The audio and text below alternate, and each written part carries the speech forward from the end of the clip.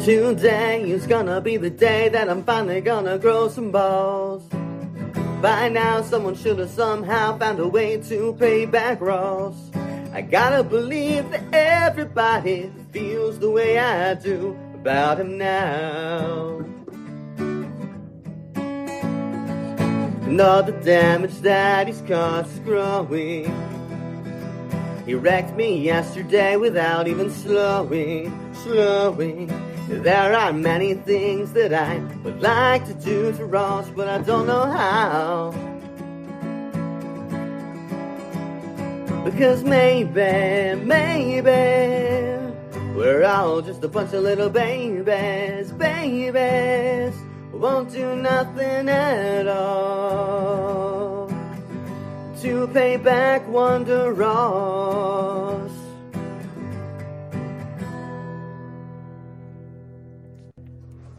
And lately, today is gonna be the day that I'm finally gonna grow some balls. He's back for more. I had it set to loop, ladies and gentlemen, and that's not the cleanest start to the Happy Hour podcast, but it is loose. And of course, as heard on DBC, so I think Massey is bigger than us right now, ladies and gentlemen.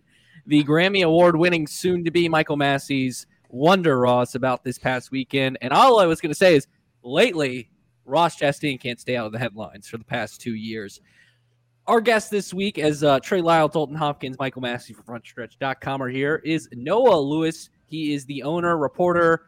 He does it all for TSJ101sports.com. Noah, welcome to the podcast. It was good to see you this past weekend at Darlington, but are you excited to join? Are you ready to join? I mean, what are your thoughts? I'm shocked you even said yes. Not after hearing you call it Daltington. I mean, I don't know about. I did call it Daltington. I've been called Daltona.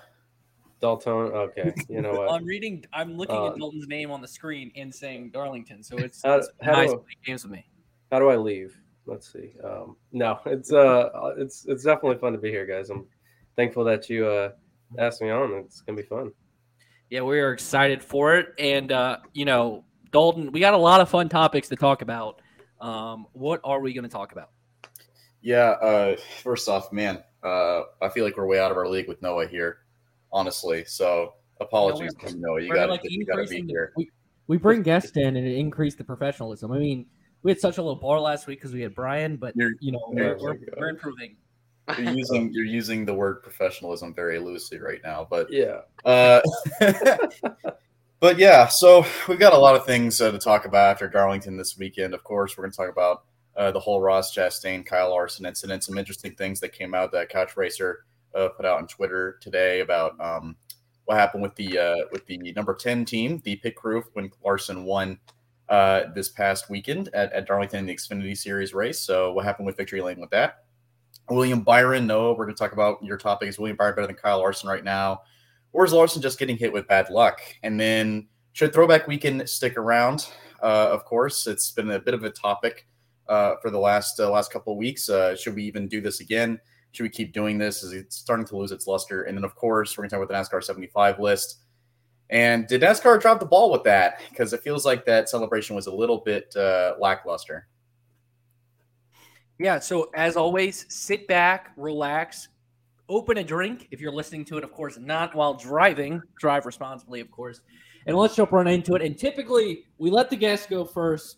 But unfortunately, the one car just decide to slam into our lineup and, supersede that, I guess, is the way to put it. Dalton, you wrote about him with the Thinking Out Loud piece.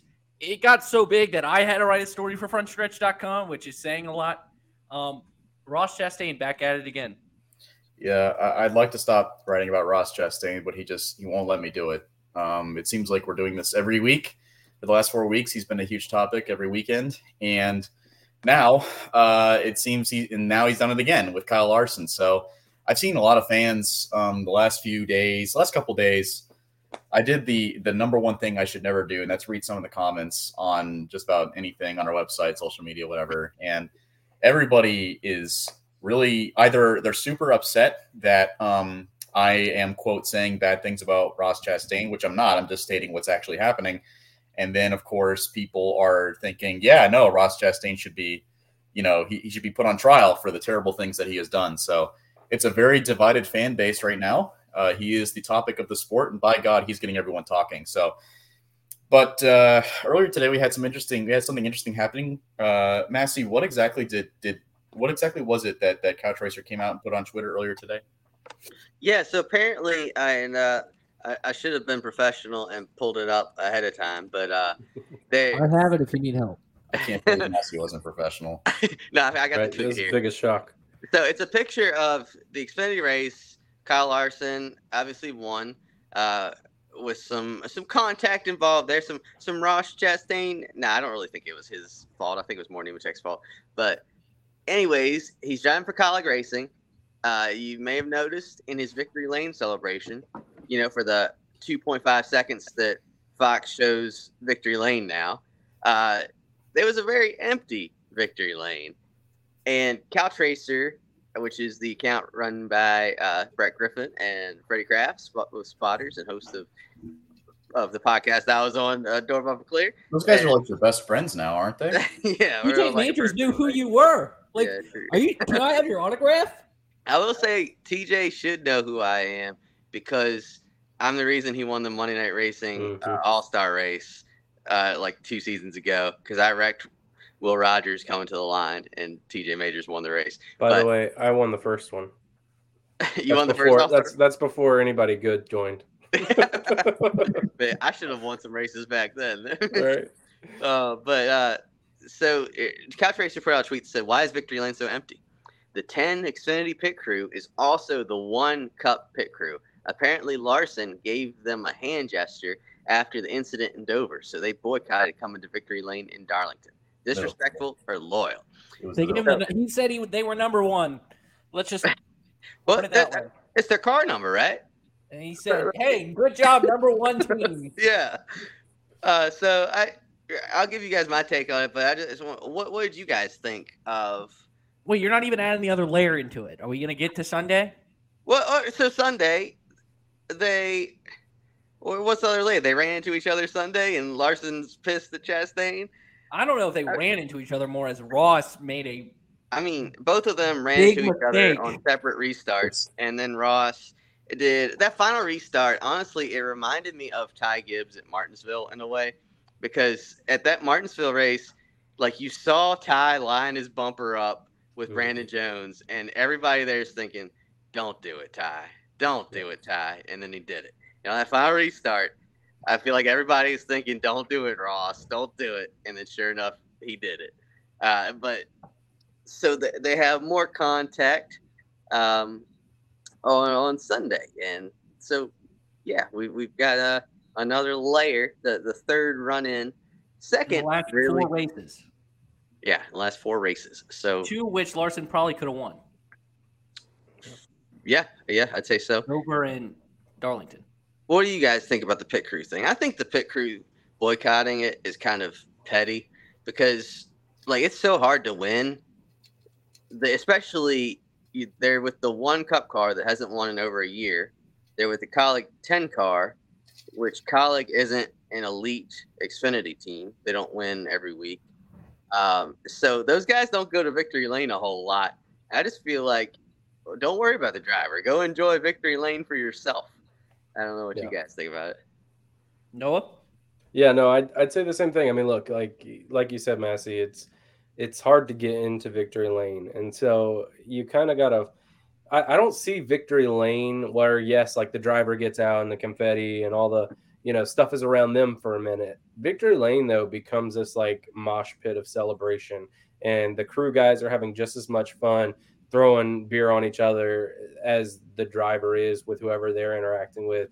So, I mean, if you have an issue with who won the race for you, then, don't go congratulate them, I guess. But still be happy that as a team you guys won. I mean, it's a team it's a car that you pitted, and honestly, when it comes down to it, what's it really saying other than it's kind of putting Kaulig in a bad spot where you're not going to say no to Kyle Larson being in your car because he just went and won a race in it, but you're also, I mean, your pit crew's strong, but you're not going to, because they've walked out of Victory Lane, go, okay, Kyle Larson's not in our car ever again, so it's like what is it benefiting to not go and at least celebrate it for yourself?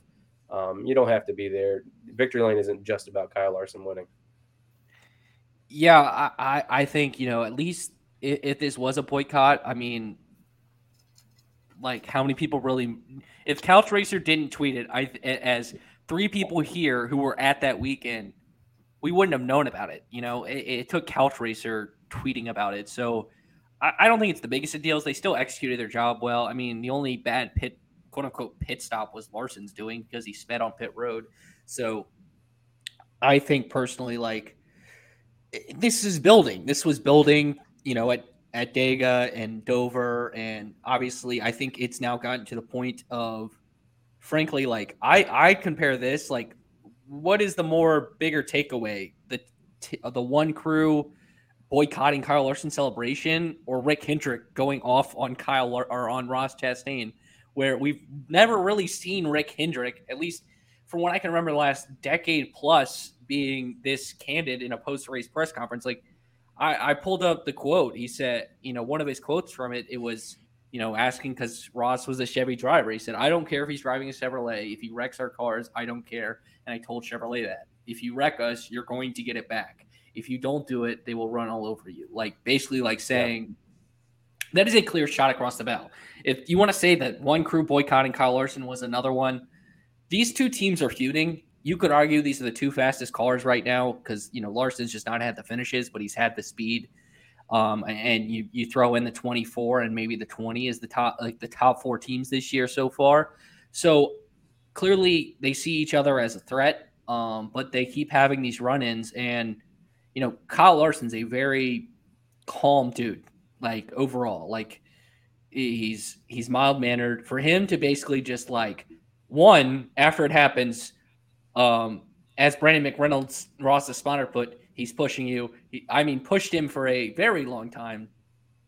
And then to just basically after the race not want to talk to anyone and storm off, like, you could tell, like, this is getting to a point of, I don't want to say no return, but when you have Rick Hendrick taking shots and crew members taking shots, like, this is not just Ross and his latest antics. Like, I would argue it's bigger than what happened with Hamlin, because, like, you didn't see this, you didn't see Joe Gibbs making statements about it, and I don't think he would. But this is definitely something in which, like, something's going to happen, or Ross has to change. I think that's where we're at. Like, and I don't see Ross changing.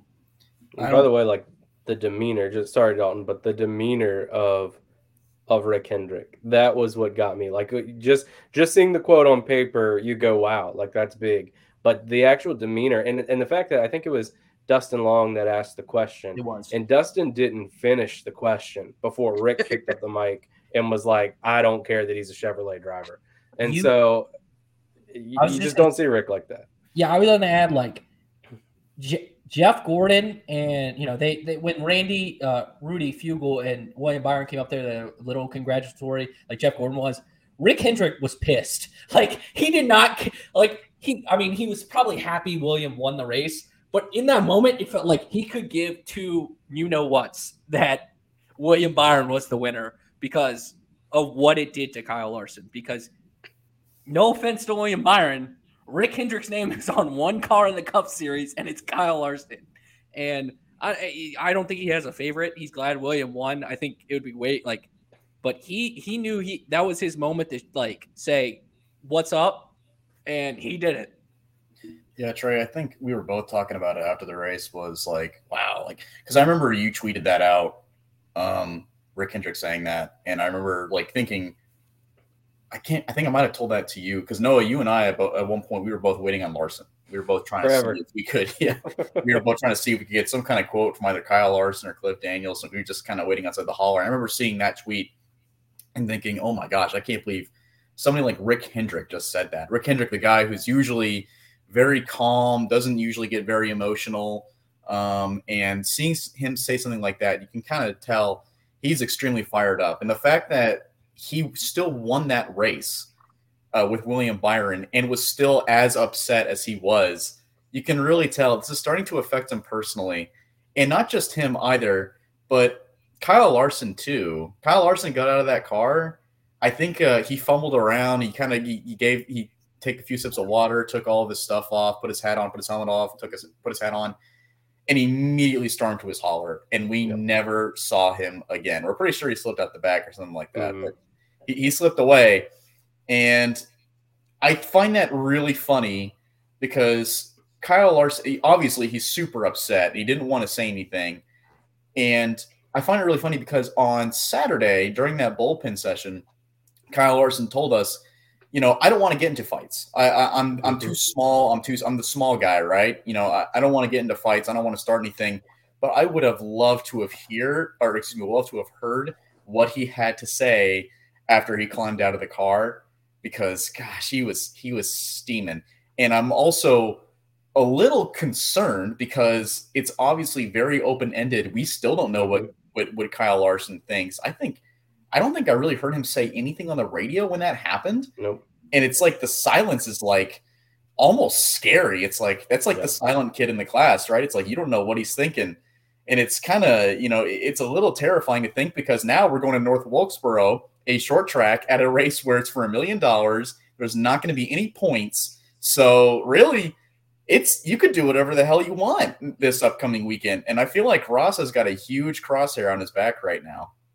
But if you were going to want to do it at anywhere, would you want to do it at a place where there's no points on the line, or would you want to do it where it's going to hurt him more? That would be somewhere that, like Charlotte. Yeah.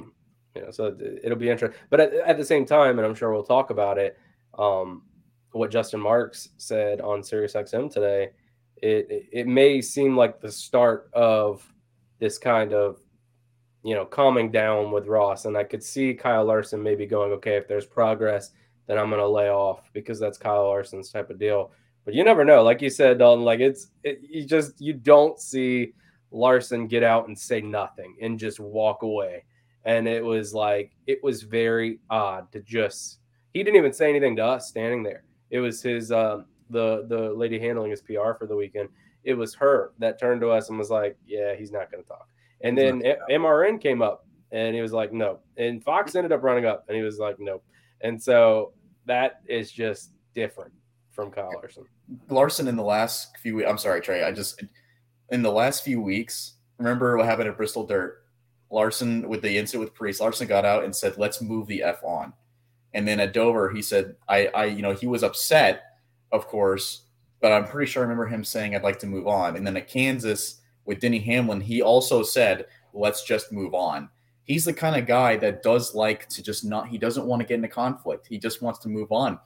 But for him to get out of the car and just not even want to say anything, something is happening right now. And he's had it. He's had it. When you brought up Justin Marks' comments, in the words of Michael Massey, my tinfoil hat came on. Oh, I think Justin Marks realizes here, once Rick Hendrick got involved, that if I want to keep getting great support from Chevrolet, there's one person in the NASCAR series that I might want to keep on my good side, and that's Rick Hendrick. Just seemed to be the case, because I think, if Chevy really had to choose, we know who they're going with. Like I'm just little tinfoil hat time. And like it was obvious that Rick Hendrick, something switched in Justin Marks, because he's gone from the team owner that's been like, Ross is aggressive, we love him for that. Yeah, he's got to clean some things up, but it's all right. So like I listened through, I saw the tweet earlier and I read the caption. I'm like, okay, good. And then I listened to it, and like hearing Justin Marks' voice and his demeanor of like, we're working on this now because it's unacceptable. Like that was a complete shift in anything we've heard from Justin Marks about Ross Chastain. This isn't new. This is just the biggest blowback, I think, that we've had with something Ross has done, because it's like now it's been week after week after week after week. And usually at least we got some like space in between, last year's stuff and but I don't know, just hearing Justin Marks almost kind of saying like, Ross is in detention right now. Like we're going to teach him a lesson on how to figure things out and how to race better and what moves to make and to not just see it and go for it, but to process it. And, you got around Darlington, he led laps. You won stages. You got around Darlington. You went down into that turn side by side all day, and all of a sudden you couldn't make the turn. Why? Yeah, I don't really know if I support. I feel like an owner should always have their drivers back, no matter the situation. But I guess it is a little bit of a PR move on Mark's part. Maybe behind closed doors, he's like, "Don't worry about Ross, just keep doing your thing." But I will say, as far as like the Chevy feud, like that's always been the case. We've always seen like RCR and Hendrick back in the day, where like bitter rivals, and Chevy always seems to thrive in those situations. Like Earnhardt and Bodine still winning races, Earnhardt and Gordon competing for championships.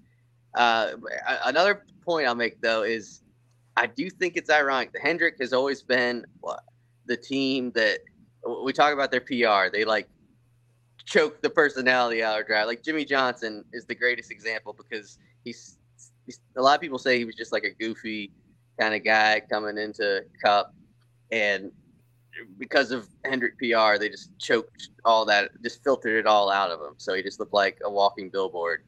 And it's ironic that it really wasn't the PR that shut down Larson or Cliff Daniels Sunday, it sounds like. And then just given that team's reputation for that, it's the big man himself, Rick Hendrick, who goes out. And I just wonder what all the PR people for Hendrick were thinking when Rick Hendrick opened his mouth on Sunday. Well, they did win on Sunday. Did Hendrick, William Byron getting full redemption after last season. Noah, you wanted to touch on this, and, will he be off to a, maybe the best start of his career, 3 wins, the only driver with 3 wins. What are your thoughts about Mr. William Byron?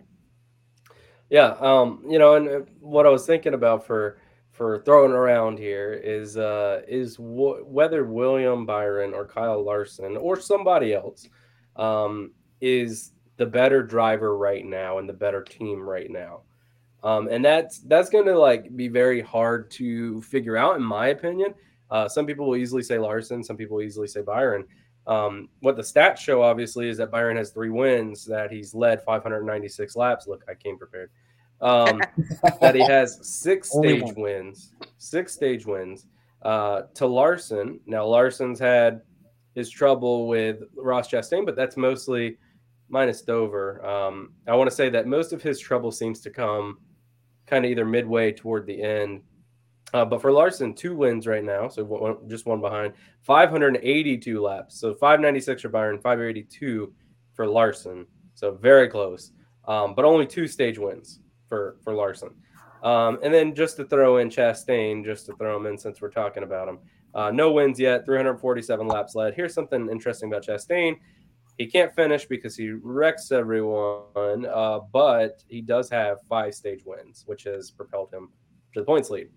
But as for kind of the debate of who's the better team right now, I personally have to give it to Byron, not only for the stats, but just because that team to me has felt more consistent from the start to the finish of races. Larson, it seems like, I don't know if their qualifying's off or what's going on, but it seems like it takes them a minute. You see they're fast, but it takes them a minute to kind of get up to the front. Then once they get there, they're very fast. And unless Chastain takes them out, they hang around up there. But I really think that 24 team, in terms of consistency, being up there, maybe one-on-one when Larson gets up there, they're not the fastest every time. But the fact that William is hanging around up there at all times, I think kind of puts them a little bit ahead for me. I'd agree with that. It's tortoise and the hare. William Byron's the tortoise and Kyle Larson's the hare. But that hare keeps ending up in the wall or other things like that. And Byron's just hanging out top 3, top 5, and the wins just come to him. It's a good strategy to win a championship, honestly. Just slow and steady getting it done. And I'll point out that if Byron did not have that 60-point penalty, he would be your points leader right now. Yeah. Because he's back up to 5th in points, only trailing, I think, by 47 points, something along those lines. So, what was it, 60 points, right, that he lost? There you go. I'd like to see that tortoise and that hare compete over a season of 36 races, though. I still think that, like, despite the fact that William Byron does have those 3 wins, and you're right, Noah, the stats don't lie. He's just been there to pick up the pieces from Kyle Larson's crashes. Kyle Larson, I think, so I'm going to go over I'm going to go over William Byron's stats right now. So Byron, of course, already has the most wins he's ever had in a single season in his career, and we're not even halfway yet. He also, as a matter of fact, has 6 top 5s already, which is already one more than what he had last year. Mm-hmm. So there's no doubt that he's already on a better level than what he was doing before. And I mentioned this last week, but, this is a period of time where William Byron was not scoring any top 10s. There was 7 straight races where William Byron was not scoring, where he did not score any top 10s at all. And this year, that's not happening. There's no drop in performance at all. He's still staying consistent. He's still running up front. He's still getting wins and top 5s. He's pretty much on Kyle Larson's level. That said, Kyle Larson is still running up front and competing for wins rather than just competing for top 5s. Larson, I would argue, should have, or at least been in the competition of winning last weekend. He didn't because, we saw what happened at Kansas in the backstretch. But I would also argue that this weekend he was in the competition to win. And then at Bristol Dirt, I would also argue that he was running really well. So there have been a few races already where I would probably say that Kyle Larson should have won. And then look at Martinsville.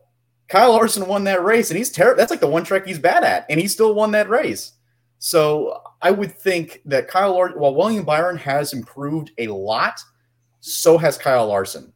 And I think that's going to, as the time goes on in this season, we're going to start seeing those top 5s and eventually become wins for the number 5 team. And especially if I think it was Trey that said, Justin Marks has already said, oh yeah, let's calm down. I'm going to calm Ross Chastain's going to calm down after this. If he really does, and he's no longer there to wreck out Kyle Larson, I'd like to see what happens with Kyle Larson, how many wins he can truly get. Kyle Larson is the best driver in North America. Like, I'm picking Kyle Larson to win the championship if I had to pick one driver. William is having but we also said that last year. Like, I need to see it come the summer. Like, if he gets another win, let's say in the summer, like the meat of the season, and then wins a race in the playoffs, then I'll feel a lot better about William Byron's consistency throughout the season. I think he's getting there, and this could be the breakout year, but I'm still picking Kyle Larson. Like, frankly, like, if you look at the, playoff picture, like, do I pick, like, I might pick Ross over him. I might pick Bell over him. I definitely would pick Denny. I would definitely pick Truex, and I definitely pick Kyle Busch, and I definitely pick Kevin Harvick all over William Byron right now to win a championship, because all those guys have made a championship for. William Byron has not made a championship for. But what's the sport about? What have you done for me lately? Yeah. What have you done for me lately? That's Kyle, what I always go back to be fair, Kevin Harvick, like, if Ford somehow gets their act together this year, Kevin Harvick is will wake up. The 24 team has their act together right now. I understand that, but it's also it's May. It's not October. We saw him having his act together in May last year, and we saw what happened. He faded in the postseason. He's building up a lot more playoff points this time around. Yeah. So that is true. So that maybe he will be able to kind of coast to the championship if he kind of keeps things up. He can't. I mean, Kevin Harvick had one of the biggest gaps ever, and he didn't make the championship for. Like, that's true. So it depends on what happens, of course, in the playoffs. But again, if you look at the consistency of William Byron in the past, which hasn't, it's been, he had that streak of top 10s that one time, and then all of a sudden it fell off. The summer he was horrible. Was that last year? I think that was 2 years ago, right? Yeah. And so, I mean, then, the consistency died down. But even with those top 10s, a lot of the times it was like further back in the top 10, kind of 8th or whatever. Whereas now, I mean, every single weekend, I don't know if there's been maybe one race this season that we haven't seen Byron compete for a win. I'm actually interested to know how many tracks he did not lead a lap at this season, because it would probably be maybe 1 or 2. And so, and just think about Darlington, right? Of course, Larson is the one we're thinking about who had a chance to win at the end, but Larson only got to that point by short pitting, and then he short pitted right after passing Byron, who then lost 5 spots on pit road. So they would have come out right around the same spot if Byron hadn't lost 5 spots, or excuse me, not 5 spots, but lost time on pit road for being blocked into his pit stall. So again, we never got to see really what they would be able to do stacked up against each other on Sunday. And then, of course, that was the golden ticket for William Byron to lose that time, because that's what ended up getting him out of the mess. But it's just the consistency. I don't know. I feel something strong about the consistency of the 24 this year compared to any other year. It just seems like they're rolling. He's definitely leading more laps. Yeah. He's 150 laps behind his career high, which I feel like he should get pretty easily at the rate he's at. And you're right. He's just running high. His average finish 13.3. 13.3. So that it's the best of his career. He was right there at that 2 years ago, but he's pretty on par with that. But he's winning races. He wasn't winning races 2 years ago. The one thing I think it's emerged as them being like a 1A, 1B type situation, though. Whereas, I would say Byron has passed Chase Elliott this year, at least. Not like overall, but this year. Yeah, especially with Chase being out for so many weeks, he's playing catch up. But even before Chase went out, a few races we did get to see, it seemed like they've just been a little behind. Yeah, Chase finished third Sunday, I believe it was third, but he was kind of given that a little bit. He should have been ninth probably at the finish. Massey, are you able to see there how many tracks he didn't lead laps at? Yeah, it was 5. That's I what I already was. did the math. It's 5. So the thing is, all the tracks he hasn't led at are, it says Daytona and Atlanta are 2 of them. Montana. Fontana's the only intermediate of the bunch, whatever you consider Atlanta. Bristol Dirt. Bristol and Martinsville. So it's short tracks and super speedways are what he hasn't led at. So anything between a mile and a mile and a half, he's really good at, and it's the other tracks he's struggling at. Well, and you have to consider what's the championship race. Phoenix, and he won. He won that race. Won. Yeah. So, but you also have to consider Kyle Larson was running pretty well there too.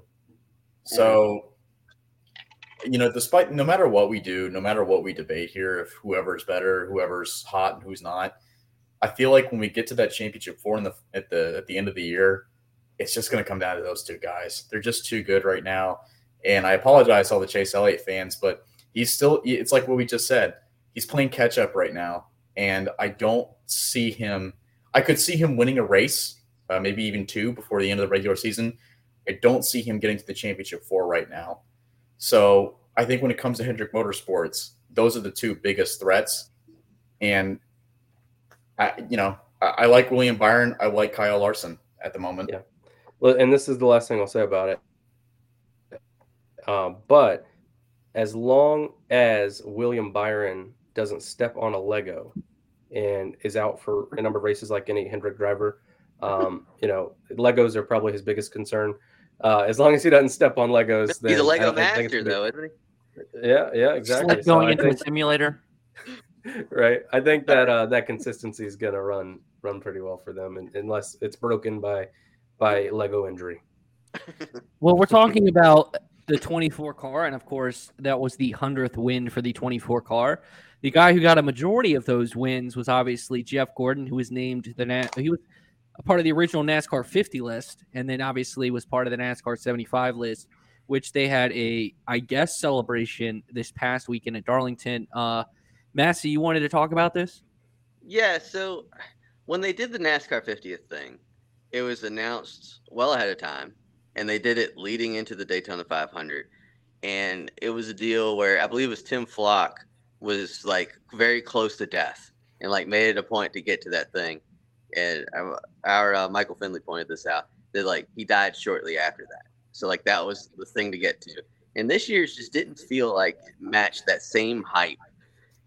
They announced it well after the season was already underway. I think they saw the one that the Athletic did, and maybe the one that we did on front stretch as well. And they're like, "Oh crap, we forgot to do that." So then they whipped that thing out last second, and the announcements were we could range anywhere from like noon on a Monday to like 3 a.m. on a Thursday morning or so. There's just like no rhyme or reason to any of the announcements to the drivers getting. Sometimes it would be like like Randy LaJoy being on Corey's podcast or something like that. There are certain special ones, but a lot of them just dropped with like no rhyme or reason. Yeah. So then I'm like, all right, well surely the thing was the actual ceremony will still be awesome, even if like the marketing around it was terrible. And when we see the picture that they take at the breakfast or lunch or whatever they had, and you're like, where's Jeff Gordon? Where's Jimmy Johnson? Where's Tony Stewart? Where's Kevin Harvick was in the race, and he wasn't in the picture. All of those guys by us when we were interviewing the NASCAR 75 drivers. Yeah. Oh, really? That's so funny. But yeah, so it obviously wasn't a big deal to these guys. Jeff Gordon, I believe I heard that he was doing Mother's Day stuff, is why he missed the picture. And well, that's the other thing. Why are you going to schedule that on Mother's Day weekend? Looked like he picked it was just a few hours before the race too. Like Kevin, a week later. Right. Like, some drivers were already in their suits walking past us. I think Harvick might have even been in his suit already. But a couple of them were in their suit. Maybe not Harvick, but a few drivers that were walking past us were already like getting suited up because it was, I think, 12:30 or so that was going on. 12:30 to 1. Yeah. Gosh. Yeah, and some other one like Darrell Waldrop. Where was he at? Now Kelly Yarbrough and Ned Jarrett weren't there, but I think both of them have health issues. But it's AJ Foyt. And I want to interject the Ned Jarrett. Dale did say like he wanted to get there. It just would have been tough for Ned to get there, like get around and stuff. For sure, yeah, and that's completely understandable. But still, I mean, maybe they should have done it at like the Coke 600 or the All-Star race, or maybe they should have done it before the Daytona 500. Well, or maybe you got to remember it. Well, that's what I'm saying. I feel like it's exactly what you were saying, Massey, is like they saw that like people, they were like the 75th anniversary and they were like, oh yeah, it's the 75th anniversary of NASCAR, woohoo. And then like they saw the Athletic put out the 75 list and they were like, oh crap, we have to do that too. Oh no. And then they thought, oh my God, well the Daytona 500 is already too close. We can't do it by then. And they kept flipping the calendar and they were like, where do we do it next? What are we doing next? And then they're like, throwback weekend. Oh, that makes sense. Let's do it there. And is it just me or did it feel like it was so out of place? Mm. Don't get me wrong. It's been pretty cool to see, like, which I think it's really neat that they announce drivers every, once a day. And it's like, a little bit of anticipation. It's like, who's next? Who's going to be on the list next? Who's going to be on the list after this guy? Who's left? Who do I think should be on the list? And who's going to get left off? That's kind of cool. I like the anticipation of that. However, I can't help but think there's a missed opportunity there. Why aren't we doing this during the off season? And NASCAR could have gotten some publicity during their off season when usually there's something coming out. We could have had a lot more involvement while that was going on during the off season when nothing's happening. They could have at least had that going on and some eyes going on NASCAR at that time. But instead, we do it at the beginning of the year, and then we have this culmination of all of that occurring at Darlington. And it's all condensed into a little bitty 30-minute presentation where really nobody actually watched it and nobody really seemed to care. So there's no advertising for it. There was no commercial saying, watch us honor the 75 greatest drivers. Was there any sort of stream or anything? No. Like that was what was confusing to me, is that you're right. It's, first of all, when we look at the last number of months, right? We've been in a dumpster fire of stories surrounding penalties and surrounding Ross Chastain. Ross Chastain, and it's just been one thing after another that you're right. Like it gets buried, and at some point I just stopped. Really, I'd see it pop up, but I stopped really anticipating when the next announcement would be, because I was just like, okay, yeah, I'll see it when I see it, and yeah, cool. And then like everybody, they got this box that was full of confetti and a little teeny diecast car, and it was like, hey, you made it. And they're like, cool. I remember watching the Kurt and Kyle Busch video, and it was funny because Kurt was trying so hard to make it feel so special. And Kyle was just like, I thought we were doing a Mother's Day thing, but all right, yeah, this is cool. I appreciate it.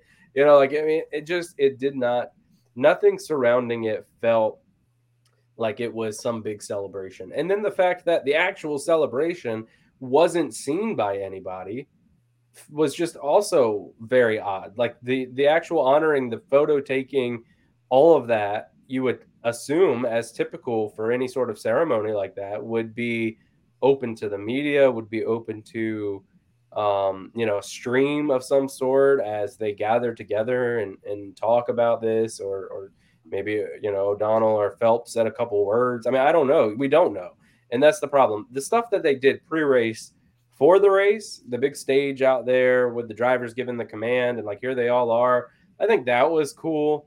But everything surrounding it and leading up to it, to go, hey, here's where we're celebrating them on Throwback Weekend, and this is some big storyline too to add to it, that didn't feel like it was really anything much.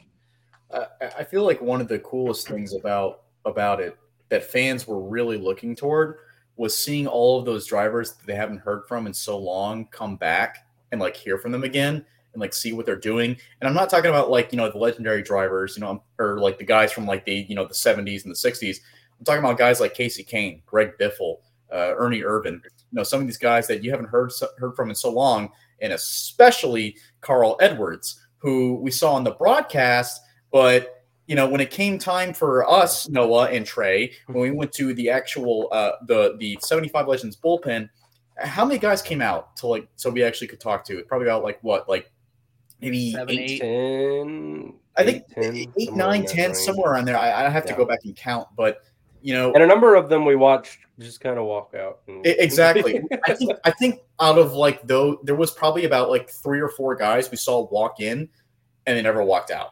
Or they slipped at the back and we never got the chance to talk to them. Of course, one of those guys was Carl Edwards. Yep. And which was a huge disappointment because I would have loved to have gotten a chance to, not just me, but all the other media members, to at least get to talk to Carl and see what he's up to. But we didn't get that chance. And we didn't get that chance. I'm sorry, no, go ahead. No, I was going to say, which, by the way, it wasn't just us out there. It wasn't just us three standing around. It was a full availability that was set up, that we were expecting most of the guys to come out. We know Dale Jr. was in there. Anytime you get to talk to Dale Jr. about his thoughts on things, I would have loved to talk to Dale Jr. about that. Jimmy Johnson, his driver was involved in a fight the week before. It would have been nice to have him walk out and go, hey, look, this is really cool. Hey, by the way, Jimmy, also, what do you think about last week? And, there was a lot of guys that you would expect to have come out, and they didn't elect to, and they weren't sent our way. So I can complain about that all I want, but, in the end, all of these guys that you heard from, I mean, on the broadcast, I mean, we got Carl on the broadcast and everything, but all of these guys that we're talking about right now, 75 drivers, and majority of them are still around, and a vast majority of those guys we didn't get to hear from. So it's a little disappointing to see that, we took a photo of these guys and that's it. I will say, let me propose this, and I see y'all saying do it. What if they announced it at the Daytona 500? Mike Helton did announce it on air, and then they picked Tony as the first one. Well, Tony was in the booth for the Daytona 500. They could have done the same exact thing and announced it at the Daytona 500, saying it's culminating at our Throwback Weekend in Darlington. I don't think they thought of it by then. I'm just let me finish my freaking scenario, Matthew. And then, because I think it fits with Throwback Weekend, doing the NASCAR 75 I thought it fit. It made sense because you're throwing it back. I will say this, and we'll talk about should Throwback Weekend stay or not. I think teams can be creative enough, and NASCAR can be like, if you're going to do a throwback, you have to do it to one of the NASCAR 75 drivers, so that it's limited this year. Because I think outside of Kevin Harvick doing Kevin Harvick, Eric Almirola doing Eric Almirola, Harrison Burton doing his dad, there was no real other ties to the NASCAR 75 driver list. Oh, Jeff Gordon had one. Jimmy Johnson had one. So, I think the majority of the throwbacks were to non-NASCAR 75 drivers off the top of my head. Larson had a Tony Stewart one. So, you had to do it to a NASCAR 75 driver. I think one, you would get more like cooler throwbacks, and two, Bill Elliott was one too.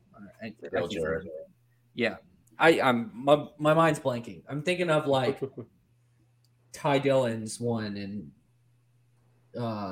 Ryan and I know they did it to family members and stuff like that, but I still think if you tied it to you basically this is the NASCAR 75 weekend, I think you would have made it a bigger event, and you do it. You figure you could have figured out a time to do it. It could have been the quote unquote event could have been Saturday night. Honestly, that's probably when you should have done it. Like the quote unquote you have a dinner instead of a brunch. You have a dinner on Saturday night when none of the drivers are in the race. Like you have the Xfinity race. We were done 6:30 ish, 8:30 ish. The race was done at 6:30. You could have done the dinner Saturday night at the track if you wanted to, and you would have had more time to create content and more time to make it more of an event than it was. And I think you would have gotten more people there. Yeah, I'd agree with you that. Another idea I was just thinking of was when Winston announced they were leaving as the title sponsor, they did a really cool thing for the counting down races where a champion, for example, Rusty Wallace was still racing at that time. He had a special Winston Cups, Winston paint scheme for one race. The next week, it was they wheeled out Dale Earnhardt's car out there. The next, it was Bill Elliott had a special scheme. The champions of the sport, all the Winston Cup champions were kind of celebrating 1 week at a time. Talking about the silver ones, right? Yep, the silver ones. Yeah. It'd be cool if they did something like that, 75 drivers over the first 25 weeks. We have 3 cars each week. Say it's Richard Petty, Earnhardt, Johnson. You have 3 paint schemes commemorating them that first week. The next week is 3 more. And you just get through it. And that way you get it over with. You wrap it up the week before the Daytona regular season finale. Celebrate them all at the regular season finale. And then have your playoffs and be on about it. But, I just put I put more thought into it than NASCAR did. So. Well, something NASCAR needs to put their thought into, and is my topic, throwback weekend. We touched on it a little bit. Should it stay or should it go? This time it felt like a very lackluster throwback weekend. I personally miss it with the Southern 500, but I will pose the question to the floor. Should NASCAR bring back the throwback weekend next year? It certainly feels like that it's starting to kind of lose its luster a little bit, and not because I don't think it's cool. Personally, I think Throwback Weekend is one of the best weekends that we have every year, and I see the argument a lot of, oh, well, eventually we're going to run out of paint schemes. Well, I don't care. Let's redo paint schemes on different cars. I really don't care. I think this is one of the coolest weekends that we have all year. Also, I'm a diecast collector, so I like to get those throwback schemes a lot. And I also like to see, certain guys celebrate different paint schemes. And I love to see the different number font changes, which cars look better than others. I like to, kind of think, okay, which one really put a lot of effort into their throwback scheme, which ones didn't, But is it just me, or did it kind of seem like nobody announced a throwback scheme until 2 weeks before? Yeah, that was so odd. This weekend, right? Yeah. I think I saw I think it was Daniel Suarez, his Ricky Rudd throwback, and that was it. And as soon as they announced that, I was like, oh yeah, that's coming up. Oh my god, that's right. We need to actually. Why is no one else talking about this? Right. And I think there were probably about 8 teams, something like that, in the field that didn't actually do a throwback at all, including Richard Childress Racing, one of the most storied teams that have been around the longest out of the entire field, which is just an absolute crime, if you ask me. They tried to put a Band-Aid on a gunshot wound when they were like, oh yeah, look, it's Kyle Busch's throwback scheme to the Auto Club, when it's yeah, very funny. Where's your actual throwback scheme? Yeah. It doesn't feel like I'm losing interest in throwback weekend. I don't know about you guys, but it feels like the teams are. And on NASCAR on the 75 Greatest Drivers 75th anniversary, it feels so ironic that's happening right now. I don't know. I feel like this is just should go on forever. I feel like this should go on for decades and decades on end. But I don't know. It's up to the teams. Do they even want to do this? I think it should stay. I think you can make themes with it. Like, I think there can be a lot more creativity in terms of like honoring eras. Like, I just think like people just forget like there are so many cars. There are so many cars, and you can get creative with it. I think one of the best throwbacks was not a NASCAR car. Like it was the Ken. Dalton and I talked about this, and we said it was one of our favorites. The Riley Herbst, Ken Block throwback, which I wish Riley had a better result in Darlington. Like that was one of the coolest cars out there. I mean, we're starting to see more modern cars. Anthony Alfredo did a throwback to Dale Jr.'s retirement year as his throwback. Like there are creative ways to do it. I think there's more time with this. I think there is some more juice. I don't know. It just feels like look at Front Row. Front Row didn't do a throwback, and they're doing it for North Wilkesboro. Yeah. Well, which is interesting. Mm-hmm. That's the thing. And by the way, I laughed when you said the Ken Block throwback because I thought about Dave Moody's awful comment calling those throwbacks out. Dave Moody threw shade at a dead guy pretty much. So just tells you what to think about that guy. But yeah, I think the fact that this race is the week before the true throwback race in North Wilkesboro really took a lot of steam out of it. And maybe if they need to like reconfigure the schedule some kind of way to where like Darlington and North Wilkesboro aren't back to back, which first off, the off week should move from Father's Day to Mother's Day, but that's a whole nother issue. But yeah, I think if you separated them a little more, then maybe a throwback at Darlington gets a little more traction. I would have said you could have moved it to North Wilkesboro, but there's a whole problem. NASCAR owns one track, SMI owns the other. NASCAR is not going to let that go to SMI, without a fight. So I don't know. It's cool to see, and I like the era idea. But the problem is when they did eras, nobody stuck to the eras. None of the teams stuck to it. Yeah, so they tried that when it first started. Yep, I was gonna say they tried to do like, oh yeah, it's this remember the '90s, '70s, and then nobody did it. And then the next year they were like, this year's theme's the '80s, and then nobody did it. And they were like, okay, screw it, like you guys do whatever the hell you want. Yeah. I mean, I'll say this: if you come with 5 Kevin Harvick throwback cars in one race, I think you could figure out throwbacks for years to come. Oh gosh, but and like, I wish I had if I knew how to work this thing, but I wish I had Dale Jarrett's comments when I asked him about the throwback weekend and if it's run its. Well, I asked him basically about his thoughts of Darlington and the importance of throwback weekend, but he went on a tangent about people that say that it's run its course, and he was very animated in describing that it has not done that, and that he thinks it's still a very, very important thing. And so I agree with him. I think we all kind of agree that like, hey, no, I got you. You ready? Watch this. Watch this. Share screen. Oh boy. This is from Noah Lewis's Twitter at Noah Lewis. Let me know if you can hear it. Look at that scowl. How important this weekend continues to be. Now the 75 list. Adding to that, not only to pay homage to those that are here, but also for the sake of bringing everybody back together. Yeah, this is the perfect place here at Darlington for all of this to take place. Couldn't be. This is what NASCAR is about. This is the history right here within the confines of this Darlington Raceway, and to be here, be a part of it, seeing everything on. I guess the one thing that upsets me is the ones that are out there saying, hey, have we run the course of the throwback? Well, hell no, we haven't. Why?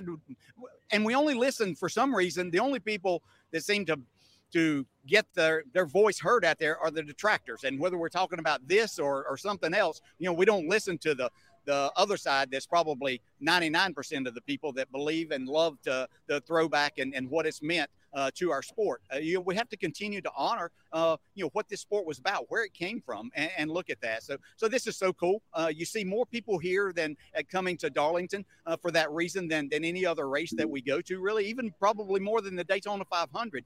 We see people show up for this. So it's just the greatest, coolest weekend. And, to get, I saw people this morning that haven't seen in a long time that you don't get the opportunity to, we might be at the same racetrack, but a lot of times we're not gathered together. So just one of the most fun weekends that there is in the entire year. Shout out to me blocking my mic, and my phone was blocking that for a little bit. But that was the comments of Dale Jarrett, and I think that was a really powerful statement by him. Yeah, and like I said, he very much thinks that Darlington's the perfect place for it. I still think Darlington is the place for it. I think we all can agree that it felt better on Southern 500 weekend. However, from a PR standpoint, I have to see where Darlington, and of course, giving it to Fox, Southern 500 weekend is still Southern 500 weekend is still special. But I think that adding another race to the schedule for Darlington, if you don't give them some sort of here's why you should come, I don't think you get as big a turnout without the throwback weekend on the first weekend. I will say it's better for Fox to have that race than NBC, and you'll rarely hear me say that, but because Mike Joy the whole time just drops nugget after nugget after nugget, and it's just beautiful. Rick Allen could not do that. Yeah. I think Mike Joy, the historian that he is, it actually, you're right, Massey, it does work. Well, time for a fun topic. It is our YouTube portion of the podcast, frontstretch.com/YouTube, to watch the visual version to see, my new look, I guess, that I had for Throwback Weekend, and I've been too lazy to shave off my face, as well as Dalton Hopkins, our guest, Noah Lewis, and obviously Michael Massey. Last week, we did a draft of the NASCAR 75 drivers list. Michael, you weren't there, and Noah, you weren't there, but Michael, you actually know who we picked. What did you think? I think you told us everyone, but Brian did a good job?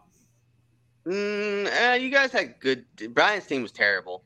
But you guys took Bobby Allison and basically murdered him and then stomped over his gravestone. Picked his son. Yeah, but the rest – one of you should have picked Bobby Allison. One of you should have picked Rusty Wallace. Instead, you guys picked people that have like 30 to 50 less career wins than these guys. So, yeah, major oversight. Well, I thought it was going to a Twitter vote, so I picked Dale Earnhardt Jr. It didn't. We didn't. So you lost. But I still won. Your team is still better than Brian's.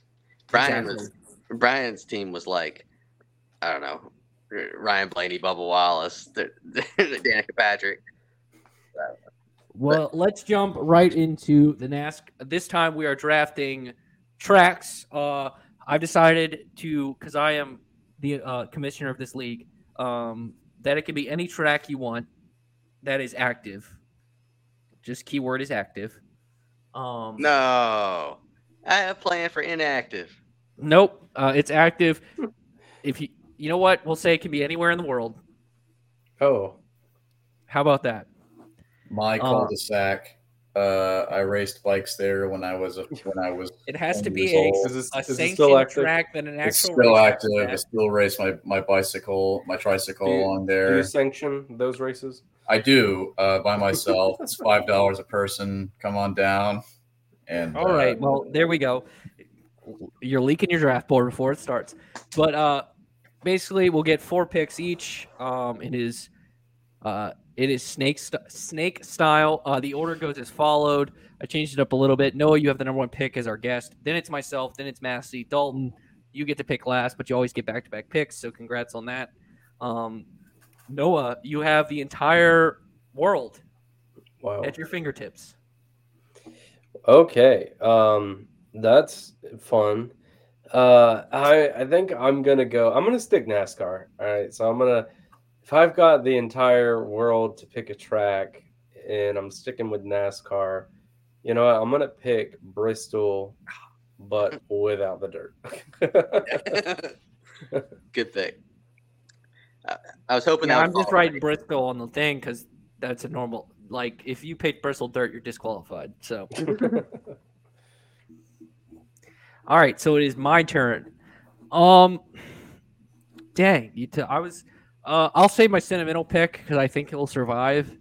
I could go, Daytona. I think is it's one of the good picks up there. I think that'll go before it comes back to me.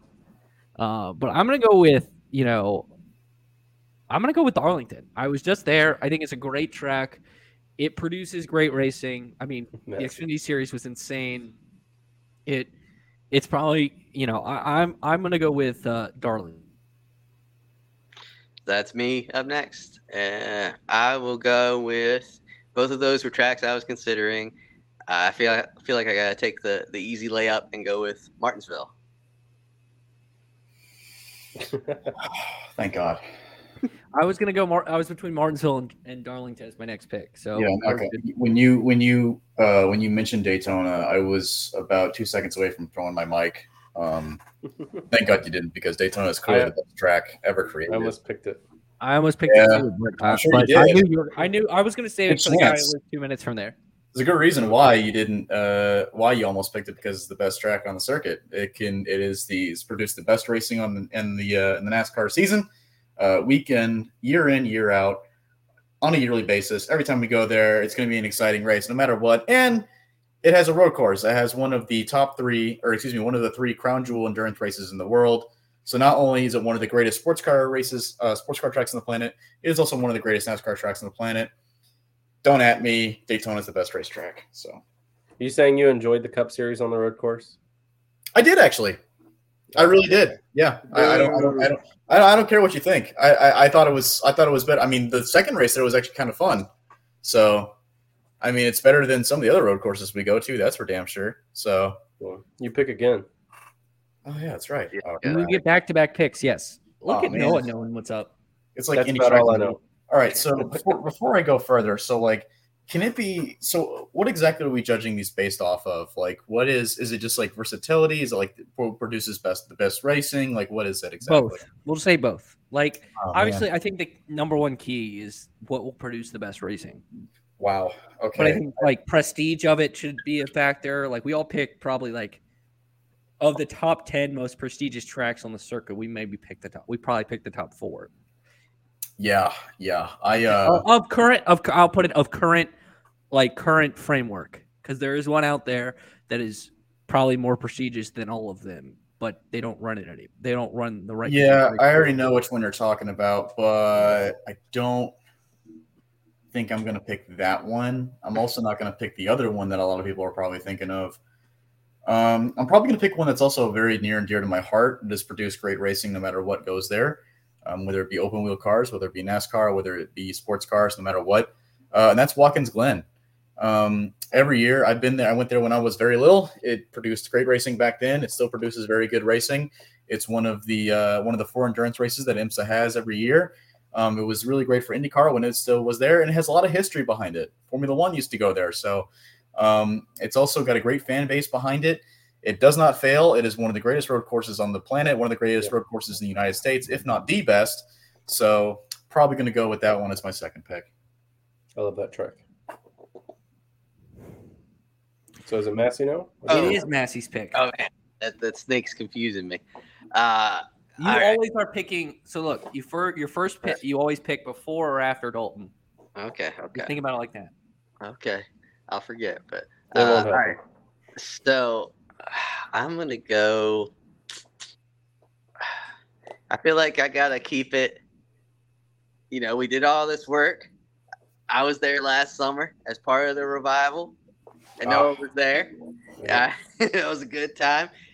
We put all this work in to get this thing back on there. I might as well have it on my racing schedule. North Wilkesboro. Pretends to be shocked you picked that. I had a feeling you were going to pick that. All right. This specifically will be the oval version of this track. Yeah. I'm locking in the second crown jewel. I'm locking it in.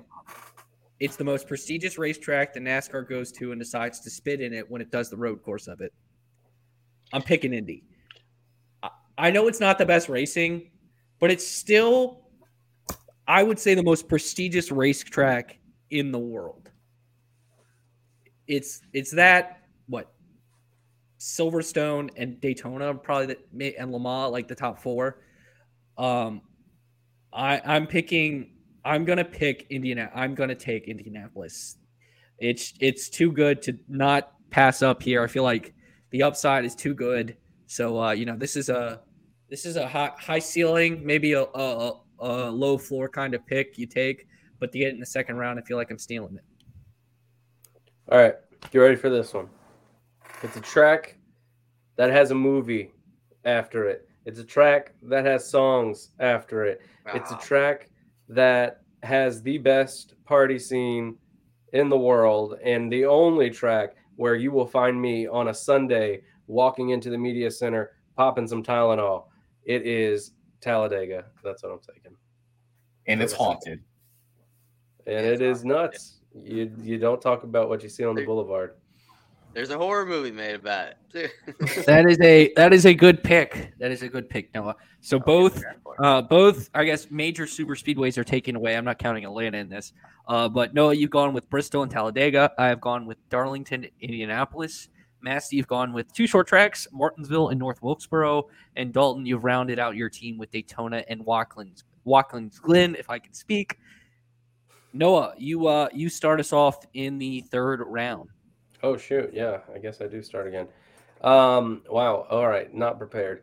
All right. So after that, okay, let me look around. I actually have some signs hanging up of racetracks. All right. So just what's coming off of the top of the head right now is a track that I always enjoy watching racing at. And that's because it has multiple grooves, multiple lanes. It's probably... No, actually, it's definitely where we should be racing for the championship still if it was between the two. So for 3rd pick, I'm going to go Homestead Miami Speedway. You stole my pick. I thought it was dropping to me. I already wrote it into my slot. Oh, that's heartbreaking for your boy. I was going to go with Homestead. I agree with you. I think it should be the championship race. If you want to listen to last week's episode, we talked about whether Kansas or Homestead should be the championship race over Phoenix. Oh, man, you took that one from me. This is tough. This is getting tougher. You know what? I think since it's the home base, if again, I can lock up 3/4 of the crown jewel. I can get the double. I think, so give me.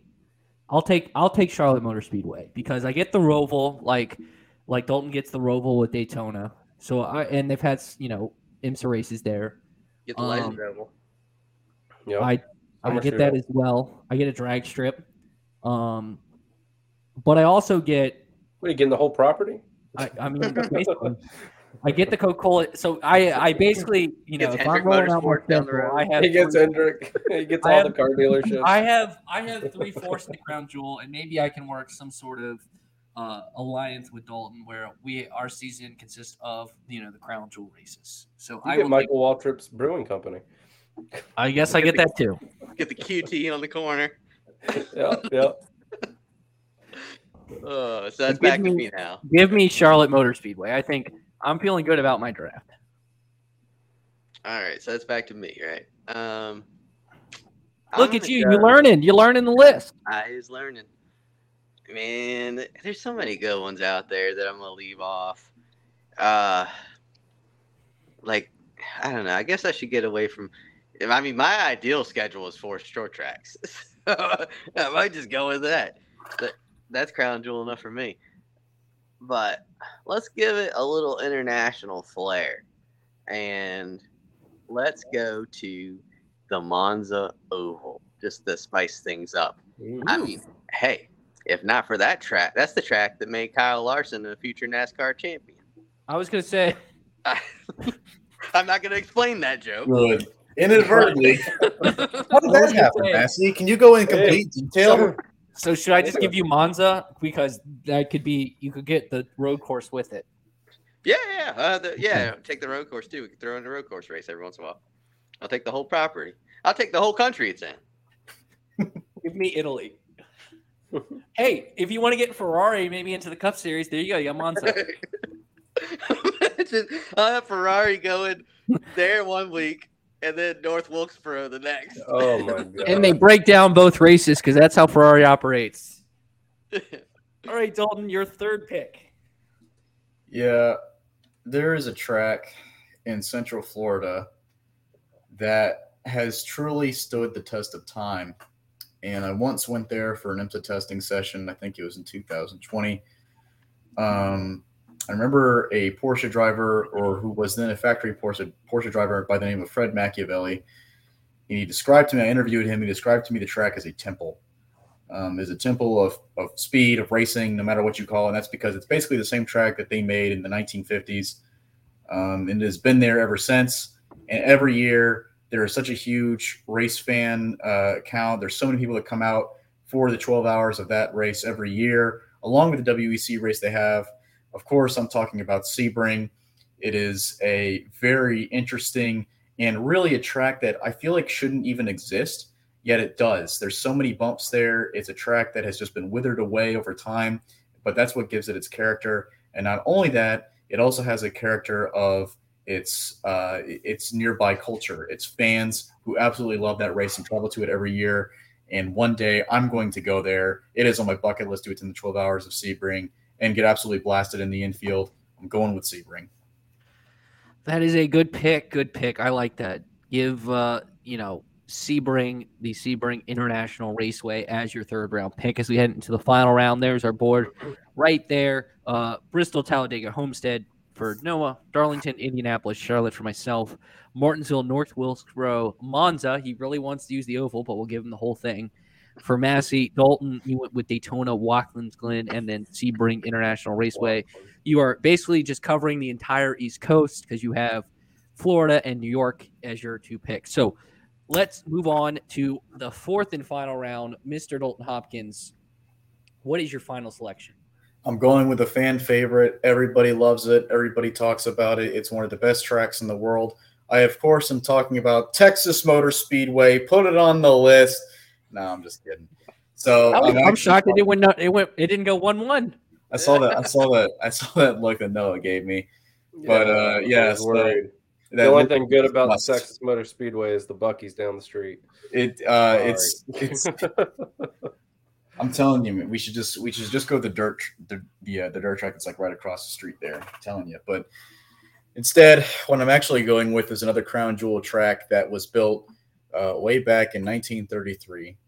There's no more crown jewel races, sir. Yes, there is. There is one that we're all forgetting about. I'm not talking about a NASCAR crown jewel race. I'm talking about a crown jewel track internationally. It was built way back in 1933 by a guy who I'm not going to name, but it is considered one of the largest tracks in the world, if not the largest track in the world right now, at a whopping, if I am not mistaken, 24 kilometers long. It's known as the Green Hell. I could have gotten that wrong with the distance, but it's known as the Green Hell. Of course, I'm talking about the Nürburgring.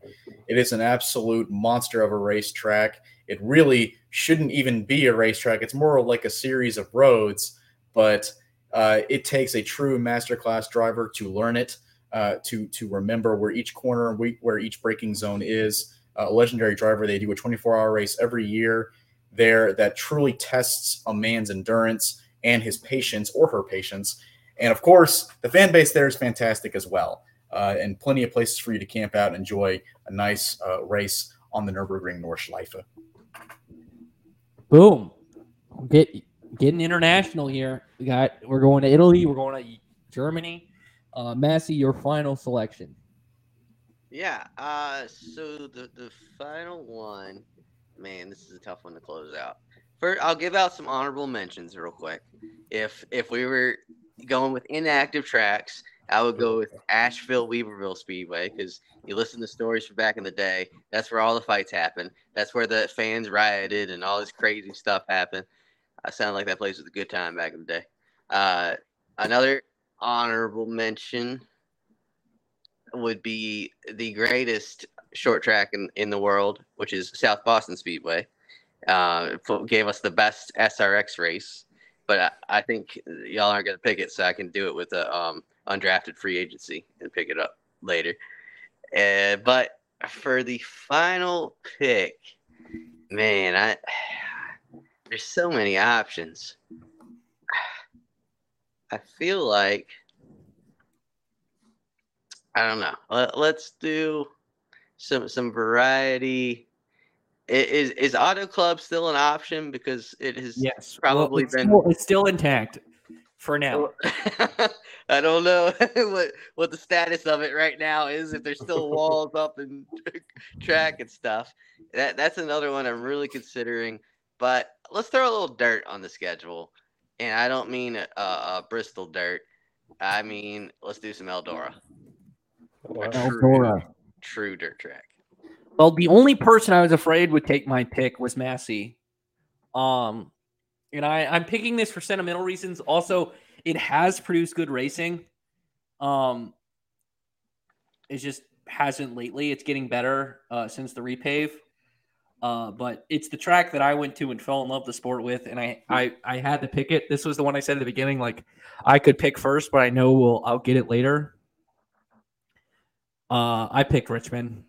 It's where I fell in love with the sport.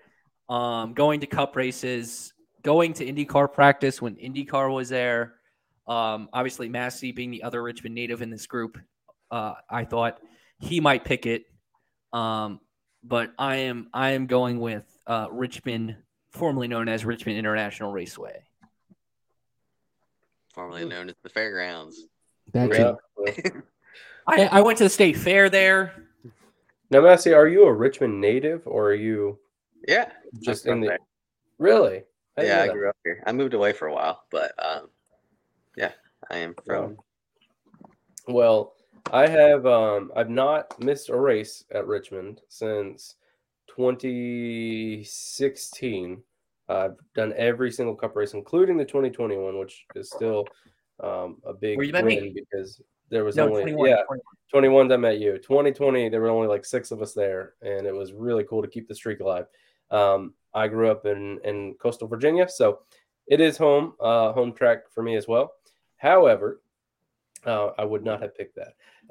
But what I'm going to pick is another track that's pretty sentimental to me, especially since being out in North Carolina.